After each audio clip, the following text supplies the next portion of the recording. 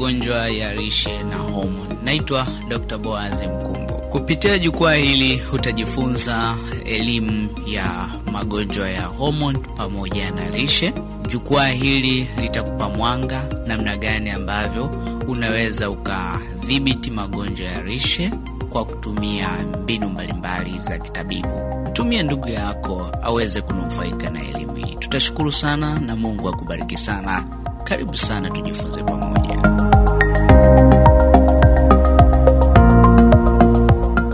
Mpenzi mfuatiliaji wa vipindi vyetu vya afya, tumekuwa tukitoa masomo mbalimbali ambayo yanahusiana na masuala ya afya, hasa magonjwa mbalimbali ya lishe. Siku ya leo tutakuwa tunazungumzia ugonjwa wa kisukari kwa mama mjamzito. Studio niko na Swaumu Abu. Swaumu, karibu sana. Asante sana Kadaga. Lakini pia niko na Dr. Boaz Mkumbo. Yeye ni daktari wa magonjwa ya binadamu. Dokta, karibu sana. Nashukuru sana bwana Kadaga. Kama nilivyosema kwamba leo tunaenda kuzungumzia mada ya ugonjwa wa kisukari kwa mama mjamzito. Dokta atasaidia kujibu maswali mbalimbali ambayo yameandaliwa hapa kuhusiana na ugonjwa wa kisukari kwa mama mjamzito. Nini kinatokea mpaka mama mjamzito anapata ugonjwa wa kisukari akiwa mjamzito? Swali la kwanza ambalo dokta napenda tuanze nalo litakuwa ugonjwa wa kisukari ni nini? Swali la pili, dokta atatuambia kwamba kuna aina ngapi za ugonjwa wa kisukari. Swali la tatu, atatueleza kwamba ni nini kinatokea wakati wa mimba, na kisukari cha aina gani kinaweza kumpata mama mjamzito. Lakini pia swali lingine litakuwa tunafahamu kwamba kisukari ni ugonjwa wa lishe, na kwa nini sasa mimba isababishe mama mjamzito apate ugonjwa wa kisukari.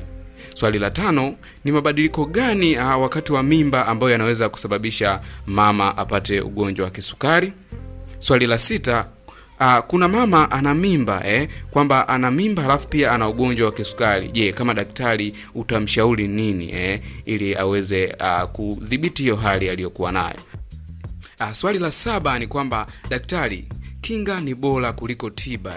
Sasa nini kifanyike ili tuweze kumkinga mwanamke asipate kisukari wakati wa mimba? Tunawakaribisha wadhamini wetu, kisha tutarejea na kuendelea na kipindi chetu.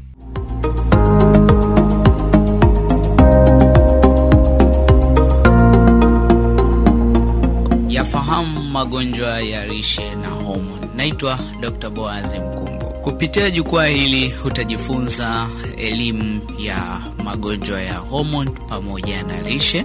Jukwaa hili litakupa mwanga namna gani ambavyo unaweza ukadhibiti magonjwa ya lishe kwa kutumia mbinu mbalimbali za kitabibu. Tumia ndugu yako aweze kunufaika na elimu hii. Tutashukuru sana na Mungu akubariki sana. Karibu sana tujifunze pamoja.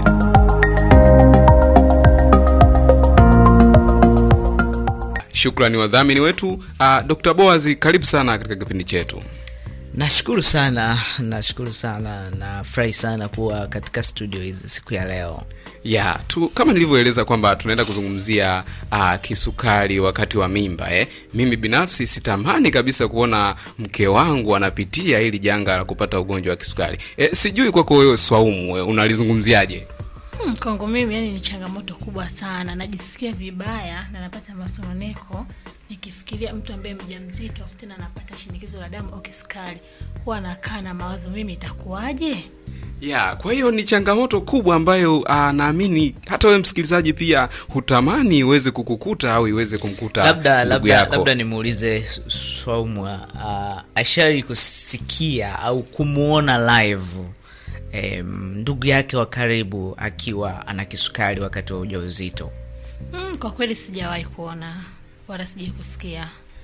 Ni changamoto kubwa kimsingi, hata kama hujawahi kusikia, lakini mimi binafsi nilishawahi kusikia au kuona mtu ambaye amekutana na tatizo hilo. Kwa kweli ni tatizo kubwa na ambalo linaleta changamoto kubwa sana. Kwa hiyo tutamsikiliza dokta hapa, yeye atatuambia ili tatizo linatokeaje na tutawezaje kujikinga. Kwa hiyo tutaanza kipindi chetu moja kwa moja kwamba dokta, sasa ugonjwa wa kisukari ni ugonjwa aina gani kwanza, kabla kwenda kuzungumzia hicho kisukari kinachompata mama mjamzito.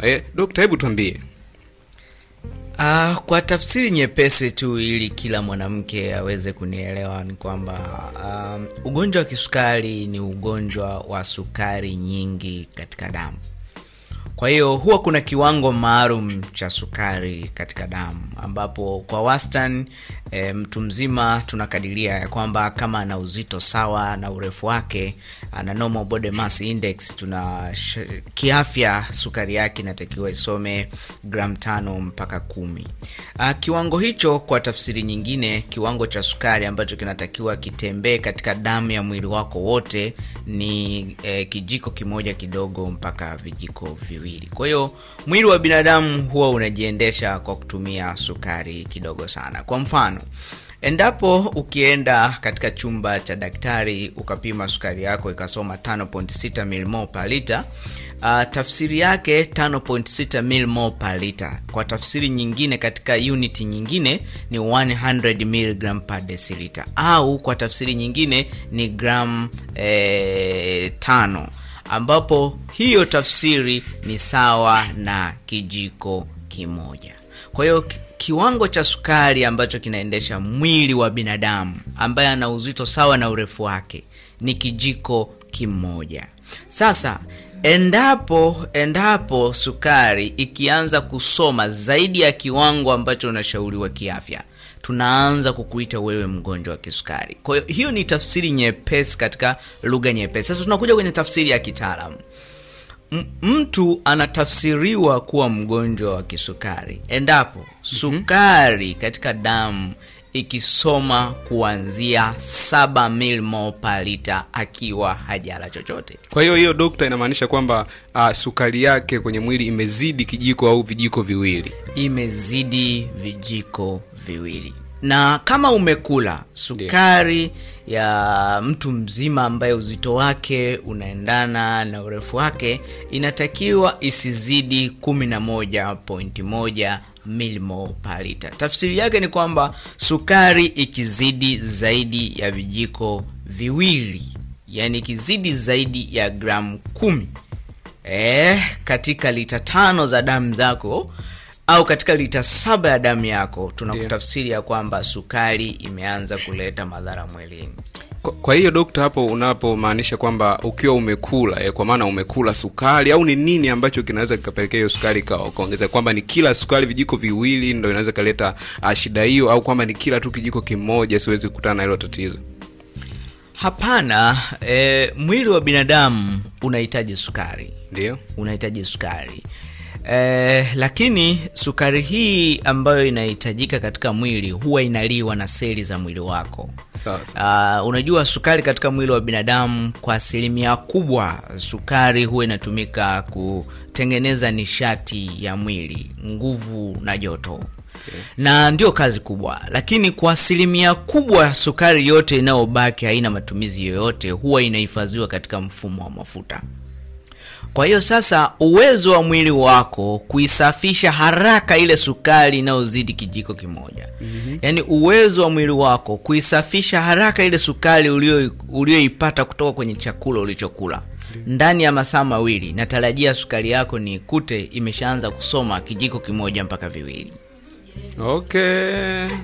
Kwa hiyo ni masaa ni takriban masaa mawili tu ndio ambayo sukari inategemea kwamba ikuwa imesafishwa na imebaki kiwango ambacho kinatumika na mwili. Ndio. Yaani wewe sisi wataalamu huwa tunaamini ya kwamba ukila ubwabwa labda na juice ya embe, mwili wako tunaupa muda kwamba ndani ya masaa mawili lazima vile vijiko ulivyovimimina baada ya ule msosi vitakuwa tayari vishafanywa kazi na sukari imebaki kiwango cha kawaida. Okay. Ndio maana endapo kila chakula labda saa 10, natarajia kwamba natakiwa niwe na hofu na ile sukari ilivyopanda baada ya masaa mawili toka umekula. Nikikupima sukari yako nikaikuta bado iko 15, lazima nitakuwa na hofu na wewe.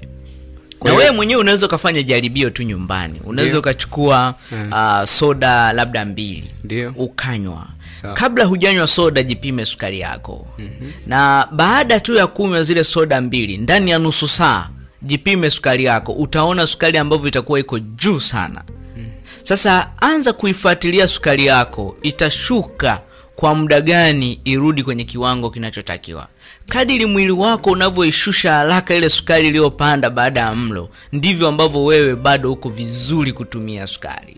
Okay. Na kadiri mwili wako unavyochelewa kuihandle ile sukari ambayo imeongezeka, irudi katika kiwango kinachotakiwa kiafya. Kuchelewa huko ndo tunako tafsiri sasa unaelekea kubaya kwenye ugonjwa wa kisukari. Ugonjwa wa kisukari. Kumbe. Tunashukuru sana Dokta kwa maelezo yako mazuri kuhusiana na maana ya ugonjwa wa kisukari na baadhi ya maswali ambayo umekwisha kutujibu. Sasa mfuatiliaji nafikiri anatamani sasa kujua zipo aina ngapi au kuna aina zipi za ugonjwa huu wa kisukari. Tunaomba Dokta hivi uweze kutueleza kuna aina ngapi za ugonjwa wa kisukari? Tuna aina kuu mbili za ugonjwa wa kisukari. Tuna kisukari aina ya kwanza na tuna kisukari aina ya pili. Kisukari aina ya kwanza ni kisukari ambacho kinatokana na hitilafu inayotokea katika tezi inayoitwa kongosho. Kongosho linashindwa kutengeneza homoni inayoratibu usawa wa sukari katika damu ya binadamu. Na aina ya pili ya ugonjwa wa kisukari, hitilafu halipo katika kongosho. Kongosho liko vizuri, ni zima, linatema homoni inayoratibu usawa wa sukari katika damu kama kawaida, lakini kisukari aina hii inatokana na homoni ile inayotemwa na kongosho inashindwa kufanya kazi yake kama ipasavyo ya kushusha sukari vizuri. Kwa hiyo Dokta, katika kisukari hicho cha aina ya kwanza inamaanisha kwamba kongosho linakuwa limeshindwa kabisa na haliwezi kutema kiwango chochote cha insulin? Hapana, huwa tunasema ya kwamba wakati mgonjwa wa kisukari aina ya kwanza anagundulika, huwa haina maana ya kwamba kongosho lake linazalisha insulini sifuri. Huwa kuna kiwango fulani cha uwezo wa kongosho huo umebakia, kwa sababu kongosho huwa linaanza kupata mashambulizi, tunaita autoimmune destruction of the beta cells. Zinaanza kuharibiwa na kinga ya mwili. Sasa uharibifu haina maana ya kwamba seli zote zinazotengeneza homoni ya insulini zinakuwa zimeharibiwa. Kwa asilimia fulani kunakuwa na baadhi zimebaki, zinaendelea kutema homoni ya insulini. Aina zingine za ugonjwa wa kisukari ni aina za kisukari kulingana na zinatokea wakati gani. Mfano, kisukari aina ya pili kinaweza katokea wakati mama akiwa mjamzito. Yani wewe ulikuwa haujagundulika, sio kwamba ulikuwa hauna, ulikuwa haujagundulika na ugonjwa wa kisukari, ukabeba ujauzito ukaendelea kukua, baada ya wiki 20, miezi 5 ukagundulika una ugonjwa wa kisukari. Tunaita ni gestational diabetes au kisukari wakati wa mimba, kisukari cha mimba, lakini ni aina ya kisukari aina ya pili. Ndio. Sawa. Swaumu, una nini cha kusema kuhusiana na hizi aina za kisukari? Mimi bwana Kadaga, cha kusema nataka nimuulize daktari hapa. Nasikia kuna kisukari cha kulisi. Sijui uko hapa, sijui una kisukari si kwa bibi, si kwa babu. Hiyo inakuwaje? Iko ni kisukari cha aina gani au ni cha ngapi? Maana sijaelewa. Wewe kuna mtu ambaye ana kisukari. Nani ana kisukari uko ni kwenu karibu na wewe? Shangazi yangu. Na nasikia iko cha kulisi, wewe sijui hivi na hivi na utapata kisukari. Yaani ndo stories hizo zinazo semekana. Kwa sijajua kisukari ninacho kinalisisha. Unajua tunapozungumzia magonjwa ya kurithi ni mada kubwa sana, lakini ningependa kuongelea juu ya swali lako, niende moja kwa moja kwenye elimu. Huwa tunaita elimu ya epigenetics. Epigenetics ni uhusiano kati ya vinasaba vya kwako Swahumu na mazingira ambayo unaishi. Tunachorithi kutoka kwa wazazi wetu, haturithi kisukari, haturithi unene, haturithi shinikizo la damu, haturithi pumu kutoka kwa wazazi wetu. Tunachorithi ni vinasaba. Vinasaba yani DNA hizi zinatuhatarisha na magonjwa ya lishe. Mfano, kama kwenu wana kisukari, kuna uhatari mkubwa swaumu, una chembe za kuja kupata kisukari siku za usoni huko mbeleni, ambazo tunaziita sasa, hiyo sifa tunaita ni insulin resistance gene. Lakini ili hivyo vinasaba ulivyovirithi ili vije kuonyesha maradhi, inategemea na wewe mwili wako utaenda kuishi katika mazingira gani. Kwa hiyo dokta, hapo nikukatishe. Kwa hiyo kwa majibu yako ya haraka ambayo umekwisha eleza hapa ni kwamba sio kweli kwamba ugonjwa wa kisukari unarithi. Haturithi ugonjwa, tunarithi vinasaba, na tuna mamlaka ya kuviamuru vinasaba vionyeshe magonjwa au visionyeshe magonjwa. We have power to control genetic expression. Tuna uwezo wa kusema bana, mimi sitaki kupata kisukari na usikipate. Kwa hiyo mamlaka ya kusema pia mimi nataka kisukari na ukakipata. Kwa hiyo hapo swaumu, wewe sasa una mamlaka kumenambia kwamba anti yako anaugua ugonjwa wa kisukari. Kwa maana hiyo kwamba wewe unayo nafasi ya kuamua aidha uumwe ugonjwa wa kisukari au usiumwe. Nisiumwe. Maamuzi sio ya kwako. Maamuzi sasa yanatokana na nini? Ndo maana nikasema elimu ya epigenetics. Elimu ya epigenetics ni elimu ya utambuzi, jinsi gani vinasaba vya mwili wako vinaendana na mazingira yaliyokuzunguka wewe. Mfano, mimi kwetu watu wapo wenye uzito mkubwa, wenye shinikizo la damu, wenye kisukari, wana maradhi kama hayo. Lakini mimi nina mamlaka sasa ya kusema hivi nini nifanye ili nisipate magonjwa ambayo yanazunguka katika ukoo. Hapana, njia pekee ni kujua mwili wangu unatakiwa uishi katika mazingira gani. Nakupa siri moja.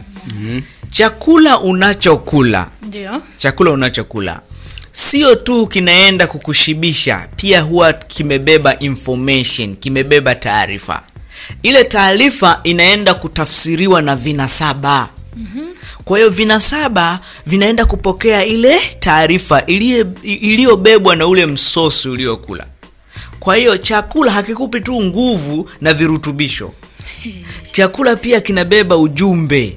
Ule ujumbe ukitafsiriwa vizuri, hautapata magonjwa ya lishe. Utaswitch off genetic expression, magonjwa yasiibuke. Utavizima vile vinasaba. Yani tuna switch ambayo tuna mamlaka nayo. Unaweza kubonyeza on, unaweza kubonyeza off. Kwa hiyo sasa, kama wewe ukila chakula ovyo ambacho hakiendani na mwili wako, utaswitch on genetic expression, utapata magonjwa ya lishe. Lakini ukila vizuri na ukaishi mienendo mizuri kulingana na vinasaba vya mwili wako, hautapata magonjwa. Kwa hiyo maradhi ya lishe yanategemea sana na mwili wako wewe unauhatarisha katika mazingira gani. Kwa hiyo tuna mamlaka juu ya magonjwa ya lishe. Kwa hiyo hapo swaumu yeye anayo mamlaka ya kuswitch on au kuswitch off namna atakavyojihatarisha kulingana na vyakula ambavyo atakula, si ndio? Ndio, kweli kabisa. Na ushawahi kuona watoto wadogo, mama ni mnene, baba ni mnene, tangu mtoto alivyokuwa mtoto mdogo na yeye ni mnene, anasema mimi nimerithi kutoka kwa baba, mimi nimerithi kutoka kwa mama. Hakuna mtu anayerithi kitambi. Kwa hiyo tunachorisishana ni kwamba baba alikuwa anaishi mtindo huu wa maisha. Alafu sasa umekuja na wewe duniani, wanakulea katika mazingira ya vyakula vile vile. Tegemea maradhi kama wao. Ndivyo ilivyo.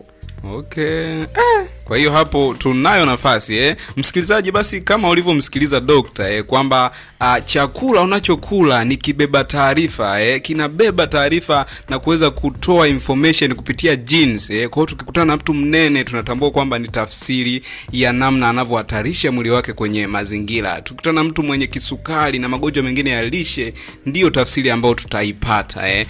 Swali lingine dokta, tunataka tufahamu kwamba ni nini ambacho huwa kinatokea wakati wa mimba na ni kisukari cha aina gani kinaweza kumpata mama mjamzito Wengine tunajiandaa kwenda kwenye hizo sehemu hizo.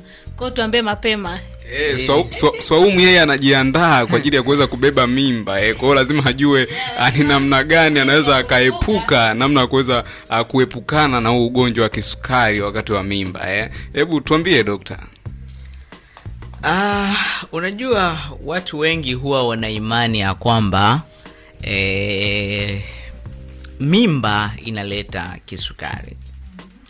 Lakini ni ukweli ni kwamba mimi kulingana na uelewa wangu wa kisayansi, ukisoma kwa kina utakuja ugundue kwamba hakuna mimba inayoleta kisukari. Lakini kuna vihatarishi, kuna viashiria ambavyo ukiingia navyo kwenye zone ya mimba, kwenye zone ya mimba. Yaani chukua mfano, mcheza mpira akifika eneo la 18, akifiatua mpira, kuna uhatari mkubwa goalkeeper anaweza asiuone umepitia wapi na tukashangilia goli. Kabisa, hilo liko wazi. Hivyo hakifika katika eneo la 12, ni eneo la hatari la kufunga goli. Umenielewa? Kwa hiyo tunasema ya kwamba mwanamke akiingia na dalili hatarishi wakati wa mimba inaanza kuanzia siku ya kwanza ukiingia na dalili hatarishi, dalili hizo hatarishi ukichangia na yale mabadiliko wakati wa mimba, yanakuja kumuonyesha dhahiri kumbe alikuwa na ugonjwa unaendelea ndani kwa ndani. Kwa hiyo hata kama isingekuwa mimba, ugonjwa huu ungekuja kutokea siku za mbeleni, miaka ya mbeleni. Kwa hiyo mimba inaharakisha ugonjwa wa kisukari utokee, uonekane haraka. Sawa. Kwa hiyo kumbe ugonjwa wa kisukari si ugonjwa unaojengeka tu ndani ya muda mfupi tu ukiwa umebeba mimba. Hivi ugonjwa wa kisukari ni ugonjwa ambao kwa kitaalamu tunasema ni ugonjwa sugu. Ugonjwa unaosababishwa na udumavu na uchakavu unaotokea katika ngazi ya seli. Hatimaye zile seli zilizodumaa na kuchakaa zinakosa uwezo wake wa kutumia sukari kama ilivyokuwa awali. Hasa jiulize, ndani tu ya miezi 5 umebeba mimba, seli zinachakaje kwa haraka huo mpaka wewe unaitwa mgonjwa wa kisukari rasmi. Maana yake ule uchakavu ulianza siku nyingi sana huko nyuma. Ndio maana hebu chukua mfano. Wakina mama wanajua kabisa ukiongea na mgonjwa mwenye kisukari ambaye kisukari chake kilianza wakati wa ujauzito, anaweza akakupa story nzuri sana. Huwa wanaanza hivi: daktari, mimi nilivyoolewa ilikuwa ni ngumu sana kupata mimba. Nimehangaika mwisho nikaanza kupata mimba. Lakini mimba nikipata zinatoka. Haina shangaa. Nikabahatika kupata mtoto wa kwanza vizuri. Mtoto wa pili hali yangu ilikuwa ni tete, sukari ilikuwa inapanda. Mtoto wa tatu ni hivyo. Mtoto wa tatu nimezaa, sukari haijawahi kushuka mpaka leo hii. Kwa hiyo dokta, hapo ugonjwa ulianza kujijenga taratibu siku nyingi sana. Kwa hiyo mabadiliko sasa wakati wa ujauzito yanamsukuma moja kwa moja. Ni sawa kama vile umeweka kitu kwenye slope, kwenye mteremko. Kwa hiyo wewe unachokifanya, ukienda tu kutoa kile kitu kinachozuia, kile kitu kinazunguka kinadondoka kule chini kwenye mteremko. Kwa hiyo hata mama alikuwa ameingia na vihatarishi. Kwa hiyo kuna vihatarishi ambavyo mama ukiingia navyo wakati wa ujauzito, ukibeba mimba, vinakuhatarisha mama mjamzito kugundulika na kisukari wakati wa mimba. Kwa hiyo tafsiri halisi na rahisi zaidi kwa msikilizaji hapa kwamba dokta, ikijulikana au mtu akipata kisukari akiwa na mimba, hiyo inaashiria kwamba hicho kisukari alishakuwa nacho kabla. Ndio maana wagonjwa wengi huwa wanaambiwa, hapana, wewe ugonjwa wako huu wa kisukari ukishajifungua tu utakuwa vizuri. Imekuwa ni historia baadhi ya watu. Wanajifungua Kisukari kinaweza kikapunguza makali kwa sababu umemuondoa yule mtoto aliyeko tumboni. Lakini ukikaa tu ndani ya miezi 6 mpaka mwaka, kinarudi kwa kasi. Hata kama haujabeba mimba tena nyingine. Hasa naanza kujiuliza, niliambiwa na daktari nikijifungua hiki kisukari kitashuka, kitaniachia. Sasa kwa nini tena kimerudi kwa kasi? Okay. Kwa hiyo ili shida alikuwa nayo hata kabla hajabeba mimba. Ndio. Okay, sawa. Kwa hiyo ni ugonjwa ambao mwanamke anaupata wakati wa ujauzito, lakini haina maana ya kwamba umejitengeneza ndani ya miezi michache hiyo aliyobeba mimba. Ni ugonjwa ambao alikuwa nao. Kwa hiyo ni ugonjwa wa lishe. Okay. Lishe mbovu ndo iliyomfikisha mama agundulike na ugonjwa wa kisukari mapema. So kuna vipimo ambavyo pia tunaweza tukavizungumzia, unaweza pia tukavizungumzia kama muda utakuwa unaruhusu, vipimo ambavyo mwanamke anatakiwa avipime ili kuweza kujigundua mapema kama yeye ni mtainiwa wa ugonjwa wa kisukari, ili afanye marekebisho kwanza kabla hajabeba mimba. Sawa. Sasa kabla hujaendelea, kuna kitu umegusia hapo Dokta, kwamba kumbe kile kisukari ambacho kinampata yule mama kimesababishwa na lishe na namna anavyokula. Sasa unaweza kutuambia hiyo lishe inawezaje kusababisha au kupelekea mama mjamzito kupata ugonjwa wa kisukari? Kwanza kabisa unajua, kitu cha kwanza, kama ukoo wenu kuna watu wengi ambao wana ugonjwa wa kisukari, maana yake ni kwamba mwili wako kuna uhatari mkubwa wa kupata ugonjwa wa kisukari kwa sababu ya vinasaba, kwa sababu umerithi vinasaba. Sawa. Lakini nilisema mwanzoni kwamba kurithi vinasaba haikugarantii wewe 100% lazima uje upate ugonjwa wa kisukari.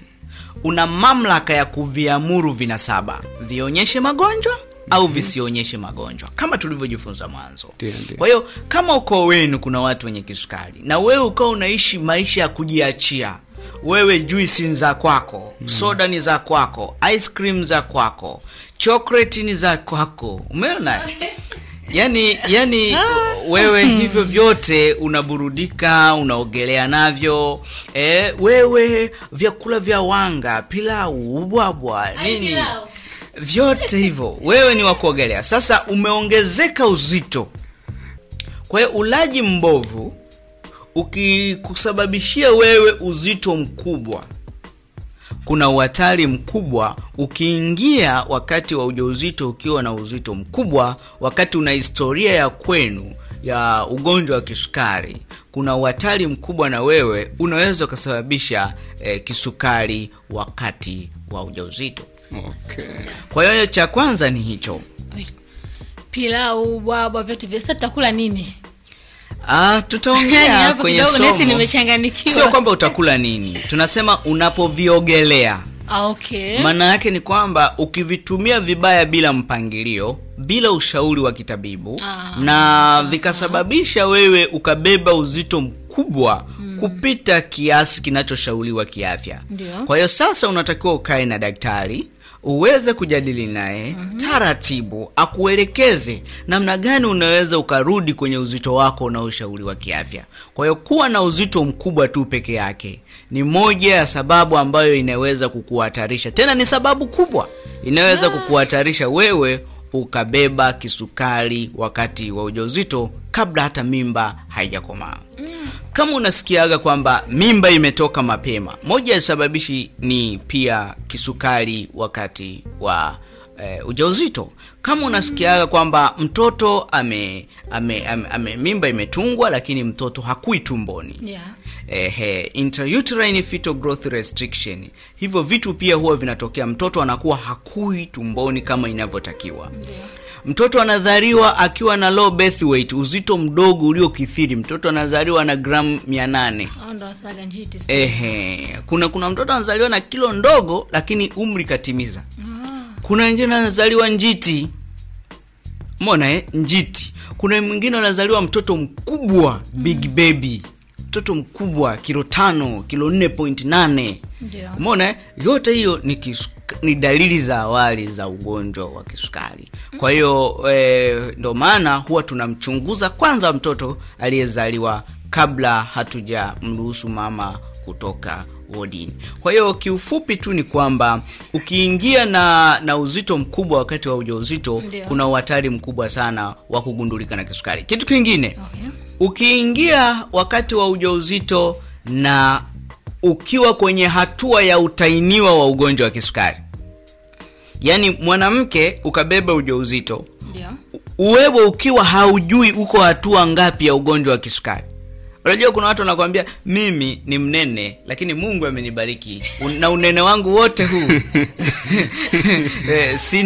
sina kabisa ugonjwa wa kisukari. Sawa.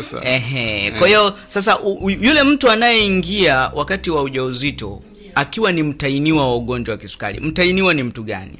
Mtainiwa ni mtu ambaye sukari yake ipo katika kiwango cha kawaida.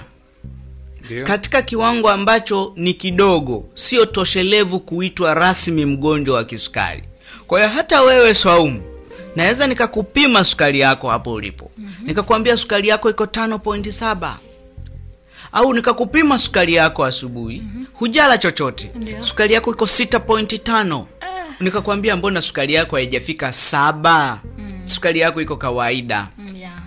Kwa hiyo mtu ambaye ni mtainiwa wa ugonjwa wa kisukari ni mtu ambaye sukari yake ipo kawaida, sio katika kiwango toshelevu kuitwa mgonjwa mwenye kisukari. Yani tunaweza kusema wewe sukari yako iko juu lakini haukizi vigezo vya kuitwa rasmi mgonjwa wa kisukari.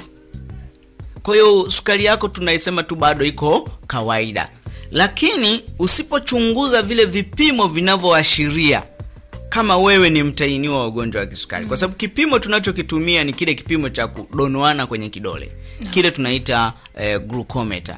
Kipimo hicho kina uwezo mdogo sana wa kuweza kumbaini mama kama yuko kwenye hatua za awali za ugonjwa wa kisukari. Kwa hiyo kuna vipimo ambavyo tunaweza tukavitumia kumbaini mama kama yuko kwenye hatua za awali za ugonjwa wa kisukari. Dokta, nakuja kidogo hapo kwenye unene.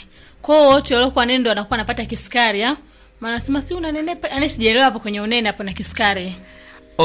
Haina maana haina maana kwamba kila mwanamke mnene yuko hatarini kupata ugonjwa wa kisukari. Huwezi amini, nakutana na watu ambao wana miaka wengine 80 akiwa na kilo nyingi kabisa. Yeye ana urefu wa 153, ana kilo hata 120. Lakini ukimpima viashiria vyote vya kisukari hana. Umenielewa? Kwa hiyo inategemea na vinasaba vya ukoo wenu pia.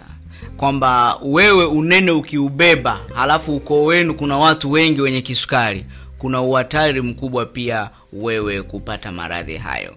Lakini pia unene hautafsiri tu kwamba wewe ni mgonjwa tu peke yake. Kuna watu ambao ni wembamba lakini ndani ni wagonjwa. They are thin on looking but fat on inside. Ni wembamba kwa muonekano lakini kwa ndani ni wanene. Tunawaita wana skin fat syndrome. Kwa hiyo mwanamke anaweza kaa ni mwembamba lakini akabeba mimba akapata kisukari. Kwa hiyo udumavu wa mwili hautafsiri tu kuwa bonge, kuwa mnene. Unaweza kama mwembamba lakini mwili wako umedumazwa na vyakula hivi ambavyo tunakula kila siku. Sawa. Hapo nimekupata vizuri dokta. Naamini hata wewe msikilizaji pia umeweza kumuelewa dokta kwamba haimaanishi kwamba mtu ukiwa mnene wewe ndo unaashiria maradhi, lakini pia vile kwa mtu mwembamba haina maana kwamba ukiwa mwembamba ni kiashiria cha afya njema. Kwa hiyo kuna lolote linaweza likatokea, aidha mwembamba au mnene unaweza kukumbana na ugonjwa wa kisukari. Lakini dokta, turejee sasa kwenye mada yetu swala la kupata kisukari kwa mama mjamzito. Sasa nataka nifahamu kwamba ni mabadiliko gani ambayo yanatokea na yanasababisha vipi mama mjamzito aweze kupata ugonjwa wa kisukari. Hebu tunaomba utuambie hapo dokta. Yes, hilo ndo swali zuri. Nishawahi kukutana na mgonjwa wangu mmoja, aliniambia daktari, kwa 100% naweza nikakuhakikishia na prove kwamba mimi nimepata ugonjwa wa kisukari, sio kwa sababu nakula ovyo. Nikamwambia, kwa hiyo wewe umepata ugonjwa wa kisukari kwa sababu gani? Mimi nilifiwa na mtoto wangu. Mara tu baada ya mtoto wangu kufariki, ule mtikisiko niliopata ulikuwa ni mtikisiko wa aina yake. Sikukaa hata muda mrefu, mjukuu wangu akagongwa na gari. Matukio yalifuatana. Sawa sawa. Na hizo zilisababisha siku moja nimeenda hospitalini. Nikiwa silali kwa takriban mwezi mzima. Nafikiria matukio ambayo yamenifululiza, yamenipiga. Nilivyoenda hospitalini nikapimwa sukari yangu, nikaikuta iko juu. Kwa hiyo akaniambia mimi sukari yangu sikupata kwa sababu ya nini? Ya ulaji mbovu. Kwa sababu ya ulaji mbovu. Ni kwa sababu ya mtikisiko wa mwili niliyopata baada ya matukio yale yaliyofululiza kwa kufuatana. Ndio. Mwingine aliniambia, daktari, ninakuhakikishia mimi kisukari changu hakijatokea kwa sababu ya ulaji mbovu. Na akaniambia, this is not biological cause. It's not biological diabetes. Hii sio kabisa eti kwa sababu nimekula sijui nini. Akaniambia, no. Mimi ni kwa sababu nina migogoro ya kifamilia. Akaniambia, hivi unajua kwamba naweza nikaa nimelala hata na mke wangu hivi ndani, lakini namuona huyu aliyekaa peke yangu ni kero kwangu hata hapa kitandani nilipo. Natamani hata nikalale tu katika kibanda kule nje, nipumzike. Umeona? Kwa hiyo hayo mateso ninayopata, msuguano wa nafsi yangu, mimi ndo natuhumu kwamba imenisababishia ugonjwa wa kisukari. Kwa nini nayasema haya yote? Sio huyo tu. Kuna mwingine naye aliambiwa tunaenda kukufanyia operation ya uvimbe kwenye ubongo India. Hapa tumeshindwa. Akafikiria, India ina maana nina ugonjwa likubwa sana. Ule mtikisiko alioupata, sukari ikaanza kupanda. Sasa wote wanatuhumu hayo matukio yaliyowapata kuwa ndo visababishi vya ugonjwa wa kisukari. Nawaambia hapana. Ugonjwa wa kisukari uko kama handaki. Unaweza kachimba handaki kutoka hapa Mwananyamala mpaka Bunju, ndani kwa ndani. Watu wasijue kwamba kule kuna handaki linachimbwa ndani kwa ndani. Lakini ikitokea tetemeko, nyumba zote zinatitia chini. Kwa hiyo kisukari kinakula ndani kwa ndani. Ikitokea tu mtikisiko wowote, umefiwa na mpendwa wako, umeugua malaria kali, umefukuzwa kazi, umetajwa ugonjwa likubwa, ule mtikisiko unaoupata unaweza kukusukuma unakuwa mgonjwa rasmi. Kichokozi tu. Kwa hiyo sasa umeuliza swali zuri. Tunarudi kwa mama mjamzito. Kwamba nini kinachomsababisha mama mjamzito apate kisukari wakati ameingia wakati wa mimba, sukari yake inasoma kawaida? Ndio. Haya, ashumu mama huyu ameingia akiwa na uzito mkubwa. Ashumu mama huyu ameingia wakati wa ujauzito akiwa ni mtainiwa wa ugonjwa wa kisukari. Tunaelewana? Sasa ni mabadiliko gani? Kwanza, mara tu baada ya mimba kutungwa, baada ya mbegu ya kiume na mbegu ya kike kukutana na kutengeneza kiumbe kipya ambacho kinaanza kukua, kuna mabadiliko ya homoni. Kuna homoni ambazo zinalea mimba na zinazoashiria mimba inakuwa katika usalama mzuri.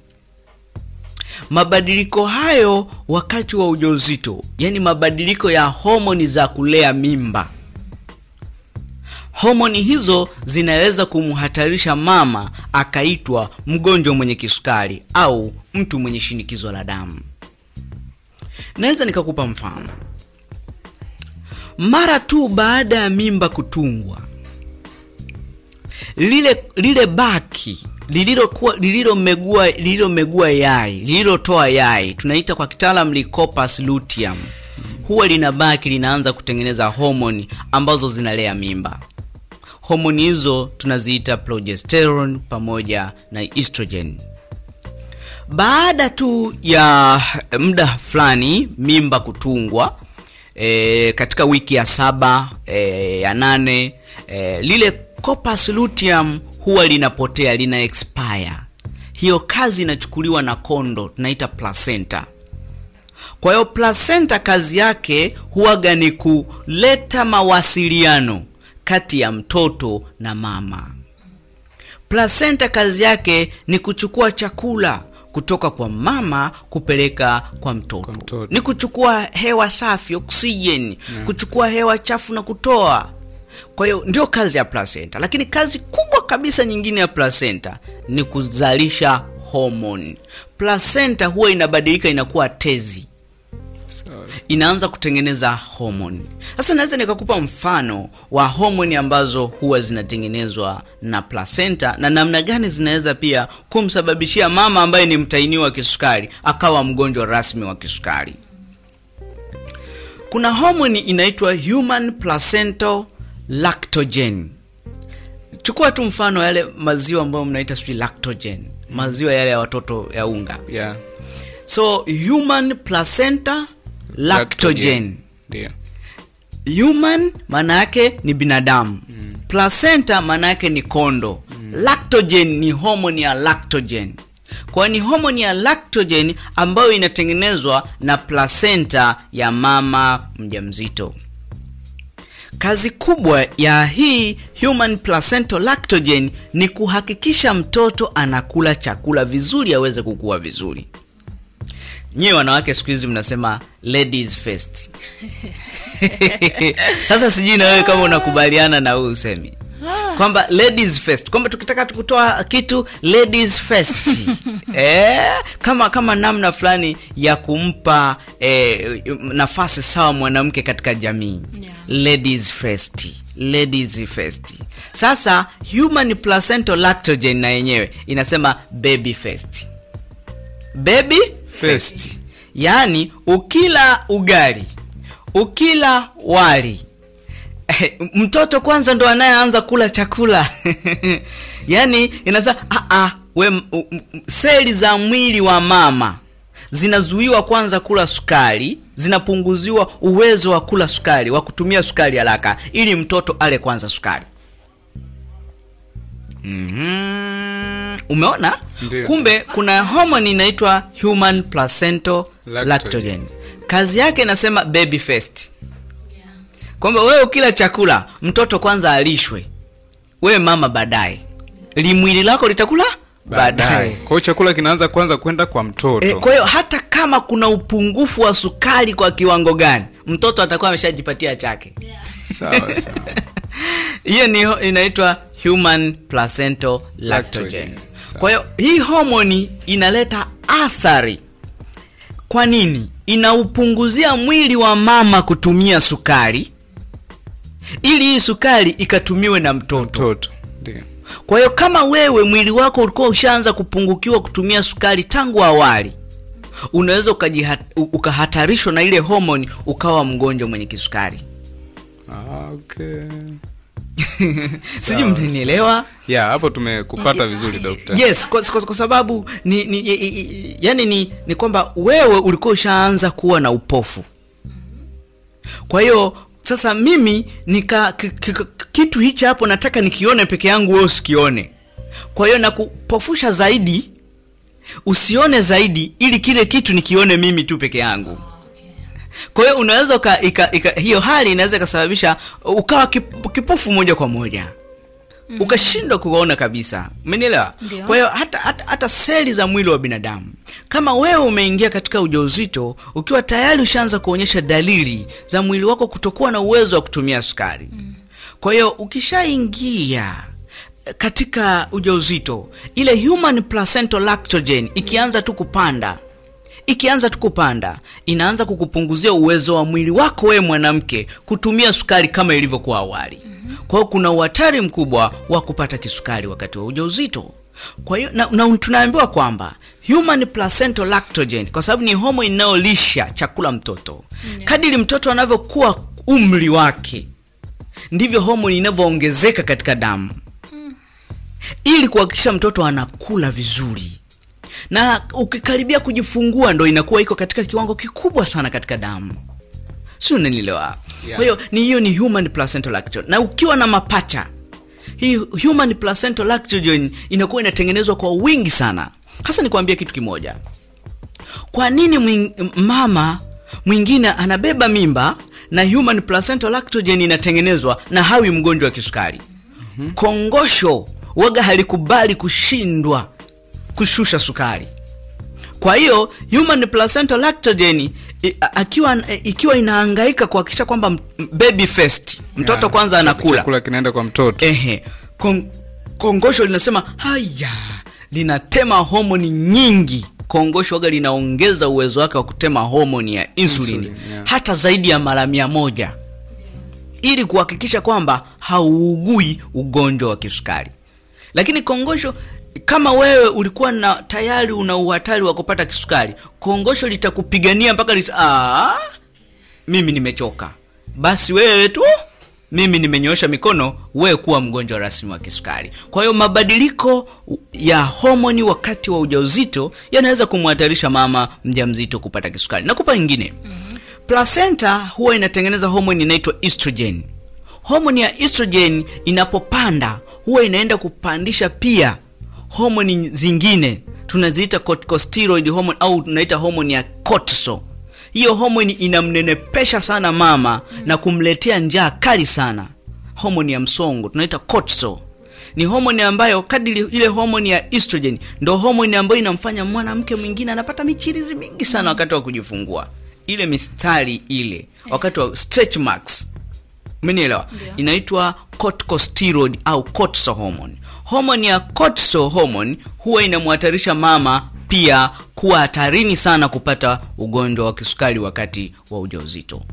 Kuna homoni nyingine ambayo inaitwa progesterone. Hii yenyewe waga inaathiri kivingine, inamfanya mama avimbe miguu sana. Kwa hiyo kama wewe mama mjamzito umeingia wakati wa ujauzito ukiwa na majanga yako kabla hata hujabeba mimba, kuna uhatari mkubwa kupata ugonjwa wa kisukari na maradhi mengine yanayotembea na ugonjwa wa kisukari. Kwa hiyo usishangae unaweza kuwa na kisukari hapo gestational diabetes, pia hapo una shinikizo la damu. Nashukuru sana Dokta. Nashukuru pia msikilizaji. Mjamzito, matatizo yoyote kipindi cha ujauzito? Matatizo kama tulivyosema, kwanza mtoto hakui vizuri akiwa tumboni. Kuna uhatari mkubwa wa kuzaa mtoto njiti, kuna uhatari mkubwa mimba kuharibika, kuna uhatari mkubwa mtoto kumzaa mkubwa, kuna uhatari mkubwa mtoto kufia tumboni. Kwa mama je binafsi? Mama binafsi ni kupoteza uhai wake. Tule kiafya jamani. Kwa hiyo tunaweza tukaona jinsi ambavyo ugonjwa wa kisukari kwa mama mjamzito ulivyo na athari kubwa.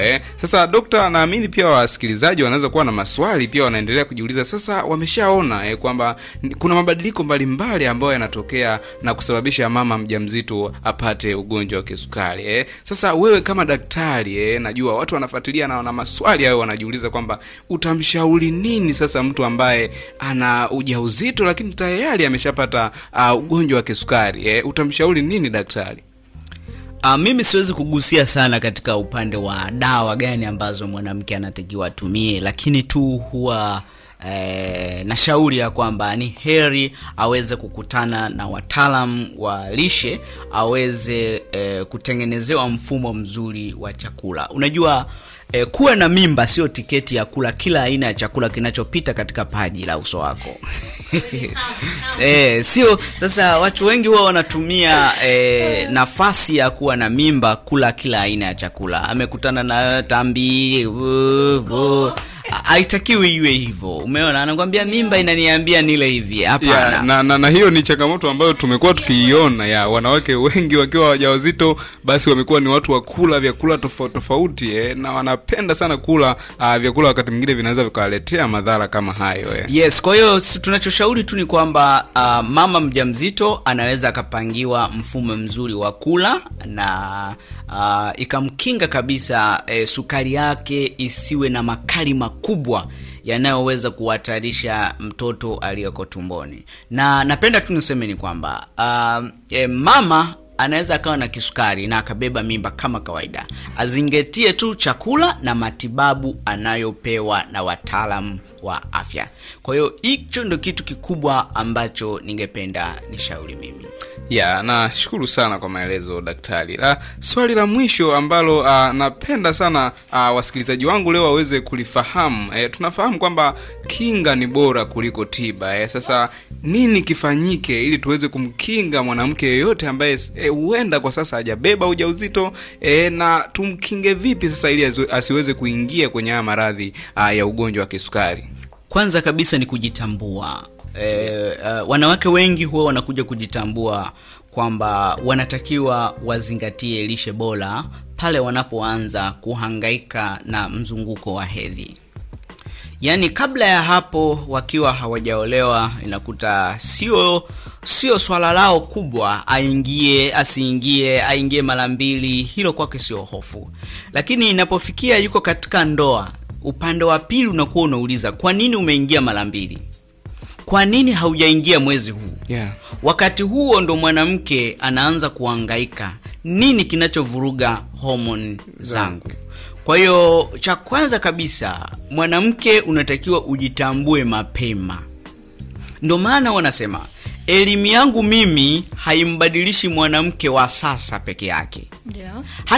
Hata masomo haya yatawanufaisha hata watu watakao kuja miaka 100 huko mbele, labda yafutike katika mitandao ya kijamii.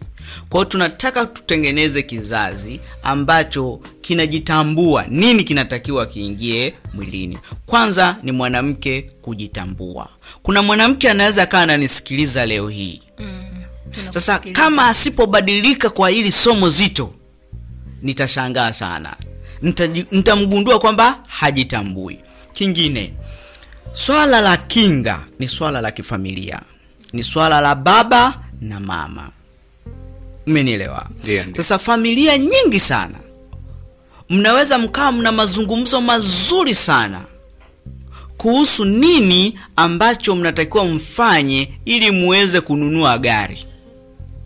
Nini mnatakiwa mfanye ili muweze kununua nyumba. Muweze kutengeneza miradi. Ndio. Lakini inapokuja kwenye swala nini mnatakiwa mfanye, muondoe kitambi, mdhibiti kisukari, tendo la ndoa liwe na ule utamu tangu kama wakati mlipokuwa mnachumbiana.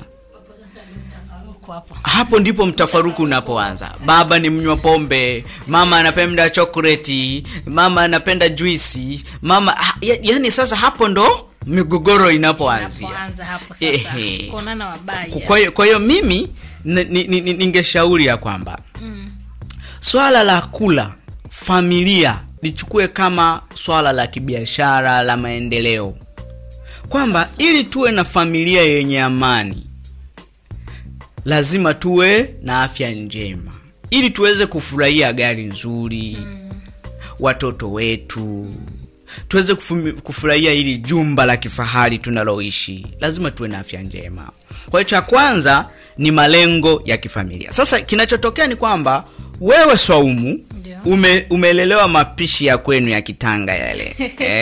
Ya kupika biriani, juisi pembeni ya tende. Napenda sana kusema milkshakes. Umeweka pale. Kwa hiyo unakuta ni mwanamke ambaye ukitenga pale, kwa kweli mume wako anajua aisee, mke wangu anajua kupika. Huyu mtoto wa Tanga huyu ni hatari. Sasa mume wako unashtukia tu kitambi. Na wewe mwenyewe unaendelea sasa yale mapigo uliokuwa unapiga unayasahau, unaanza madela. Unaharibika umbo lako, mzee na yeye shida. Sasa mnashindwa kujua kumbe wewe umetoka na malezi ya kwenu. Kuna mapishi ambayo unayapenda na huyu mwanaume anakuambia mimi ukinipikia ubwabwa, ukanichanganyia na ndizi mle au nini, au ukachukua pilau ukaniwekea na viazi mle, mimi nitafurahi sana. Kwa hiyo na wewe unamwambia mimi mume wangu napenda hivi. Wote mnakutana na mapishi yenu. Ila yote sio ya kitaalamu. Yote ni kwa sababu ya favorite. Roho inapenda. Kwa hiyo kinachotuuguza ni yani hata mtu kusema nichukue kitabu cha Dr. Boaz nisome niongeze uelewa ili niweze kujikinga na magonjwa ya lishe, kwa watu ni kama vile wanataka kumsababisha ulemavu wa macho. Yani mtu anaona kama hela yake anataka kutupa. Sasa kubwa ni kuwa na utambuzi. Kwa mfano, kwanza kila mwanafamilia tunataka kuwekeza kwenye kinga, aweke wajibu wake kujifunza mambo ya afya ya mwili wake. Ndio. Ukinikabidhi mimi mwili wako Swaumu, na wewe ni virahisi mimi kukupotosha kwa sababu wewe haujui mambo ya afya. Ni kweli kabisa. Umenielewa? Kwa hiyo wewe unatakiwa ujielimishe mwenyewe, uwe unajua kuchuja uongo na ukweli.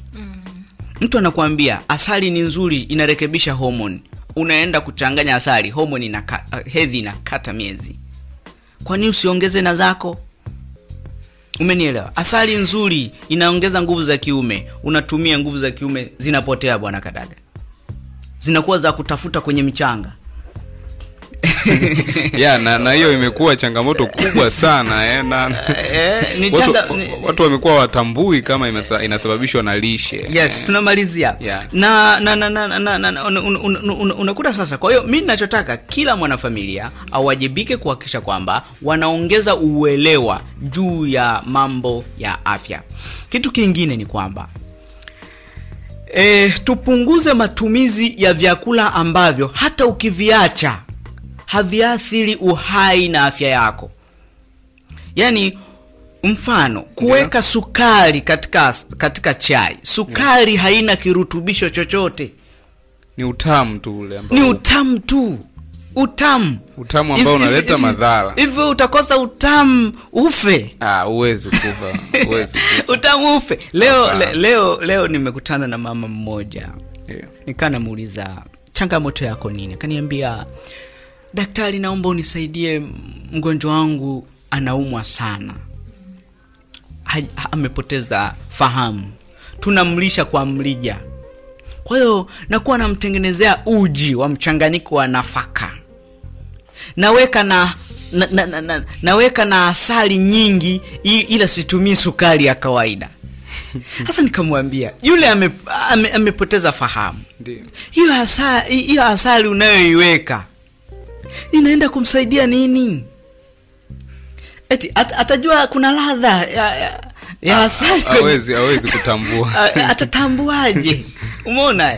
Kwa hiyo kisaikolojia tu sisi wenyewe kitu ambacho hata hakina virutubisho kimetuathiri sana. Kimetuathiri. Kwa hiyo sukari imeathiri hata utendaji kazi wa ubongo hata wa mtu mzima kabisa. Kwa hiyo kuna vitu ambavyo havina virutubisho ni vya kuacha. Mfano, sukari kavu weka pembeni katika familia yako. Hakuna ulazima wa kutumia. Hauwezi kufa na haina virutubisho vyovyote kwamba utapungukiwa kitu. Kitu cha pili, tupunguze matumizi ya sukari katika vimiminika. Mfano, unywaji wa vinywaji baridi. Vya nini? Unaweka kando unywaji wa vinywaji baridi. Unywaji wa juice hivi vya kusindika acha pembeni, vinaongezewa sukari nyingi sana. Kitu kingine ambacho kitamfaa sana mama ni kutokukamua juice hizi haya matunda. Kutokuyakamua juice. Hadi juice ya matunda. Juice za matunda asili. Mtu anakuambia nakamua juice ya papai, ya embe. Mimi siweki sukari yoyote. Mwili wa binadamu kiwango chake cha sukari ni kijiko kimoja tulisema kwenye lita 5 za damu. Ukimimina glasi nzima ya juisi ya nanasi, mwili unauumiza, mwili unasononeka. Ile kisukari yote inayoziti, mwili unatakiwa uisukume kuwa mafuta ambayo yanaenda kudumaza mwili wako. Kwa hiyo punguza, badala ya kutengeneza juisi, kula tunda kama lilivyo. Mua kwenye kamfuko ka 1000 ukila linaumiza taya. Hebu nunua mua mrefu alafu kula ule mua kama utaweza kumaliza. Huwezi. Lakini ukiukamua juice unapiga kwa glasi moja. Mua mzima unauingiza katika mwili wako. Kwa hiyo ukitengeneza juisi, nini kinatokea? Mwili wako unaumiminia sukari nyingi, unakuwa unausononesha. Vitu vyote venye sukari yenye madhara makubwa, upatikanaji wa hiyo sukari ni ngumu. Angalia nyuki. Unadhani ni virahisi kuipata asali? Utaipata asali taya likiwa limevimba hivi. Yeah, kabisa. Angalia mua. Ngumu sana. Angalia mua. Yeah. Mua ulivyo kazi kuupata. Ndio hivyo. Yeah, kwa hiyo vitu vyote venye sukari, kwanza vitu vyote venye sukari tamu vimetengenezwa katika mfumo wa msimu. Unajua mfano maembe, kwetu kijijini kule Geita kulikuwa na msimu wa mwezi wa 11 wa 12, msimu wa maembe. Yeah. Na mwezi wa kwanza. Msimu ule ukiisha hamuoni maembe. Lakini Dar es Salaam maembe yapo muda wote. Muda wote tunapata maembe. Yamegandishwa kwenye friji kule, unachukua mtu anasaga, anatengeneza smoothie huko anakunywa. Kwa nini tusilee magonjwa? Kwa hiyo tupunguze matumizi ya vimiminika venye sukari na kukamua majuisi ya matunda. Vitu vingine ni kupunguza matumizi ya vyakula vya wanga. Kuanzia asubuhi mpaka jioni, unaanza asubuhi chapati, viazi, ugali, wali mpaka jioni. Kwa hiyo vyakula hivyo tunatakiwa tuwe tunavila kwa nadra, hasa kama uko wenu kuna watu ambao wana maradhi hayo. Kupitia kitabu changu nimewasaidia maelfu ya Watanzania kuweza kupunguza matumizi ya vyakula yasiyokuwa na msingi, hasa vyakula vya wanga na sukari, na wameweza kudhibiti magonjwa kwa kiwango kikubwa sana kwa kutumia vyakula wanavyoandaa jikoni, kwa kutumia kitabu cha Sayansi ya Mapishi. Najiulizaga, ningekaa kimya nikaacha kuandika kitabu, wangapi wangekuwa wanaendelea kuumwa na magonjwa ya lishe? Wengi sana. Kwa hiyo kingine ambacho ni cha msingi, kupunguza matumizi ya vyakula vilivyoogelea kwenye mafuta ya mbegu za mimea. Ukichukua chipsi, samaki, vile mihogo vilivyokaangwa kwenye mafuta ya mbegu za mimea. Mafuta ya mbegu za mimea ni dhaifu kwenye moto.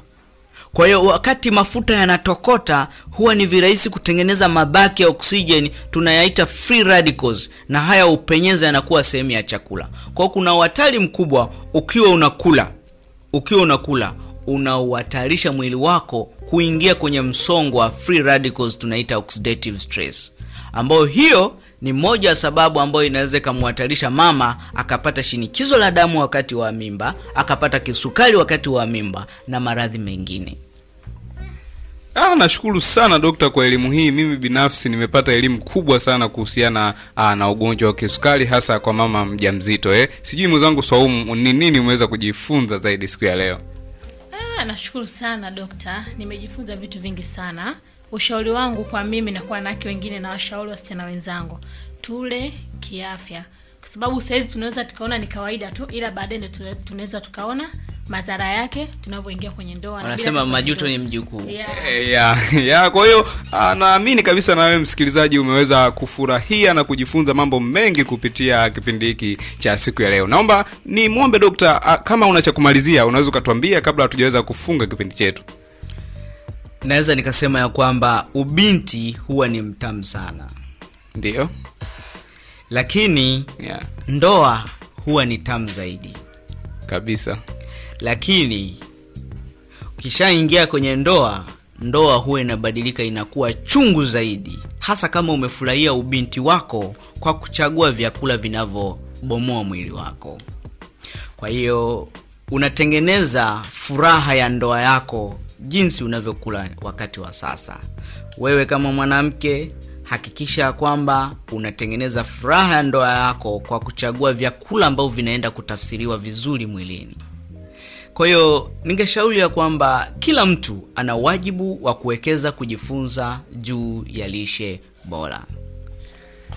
Nashukuru sana dokta kwa maneno hayo ya kumalizia. Naamini msikilizaji pia utakuwa umefurahia sana. Unaweza ukaacha comment yako hapo na sisi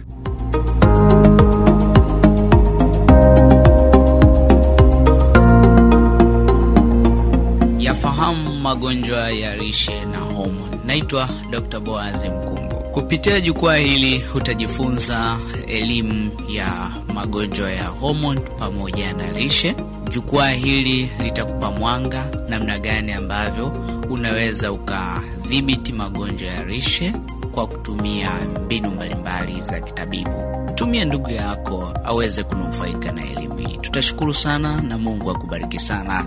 Karibu sana tujifunze pamoja.